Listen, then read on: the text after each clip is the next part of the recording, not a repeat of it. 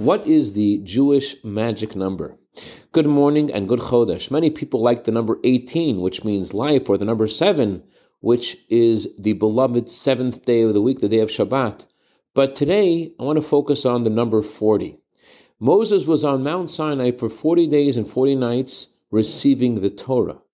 Then Moses comes back from Mount Sinai, sees the sin of the golden calf, goes back up the mountain for 40 days and 40 nights to pray for us. 40 days of prayer. And finally, God accepts Moses' prayer and tells Moses to come back up the mountain. He's going to give us another chance. That is today, until Yom Kippur.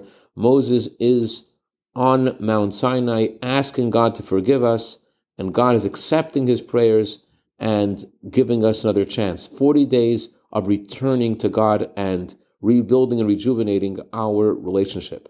But why 40?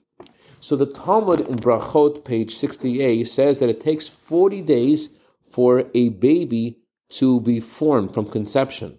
And so too, when we think about where we want to be this year and how we want to build this coming year, we need to focus on these 40 days. The Talmud in Pirkei Avot says that the world rests on 3 things: Torah, prayer, and kindness. And so too, the small world that is man also rests on these 3 pillars.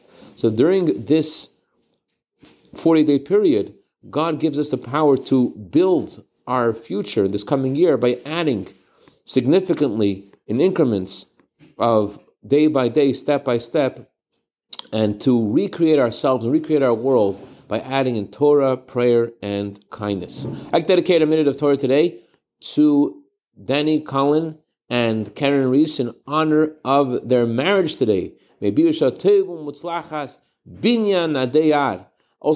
I also like to dedicate this to Danny Halevi in honor of his birthday today for a year of bracha v'atzlacha begashmius u'beruchnius. Have a wonderful day and a wonderful chodesh.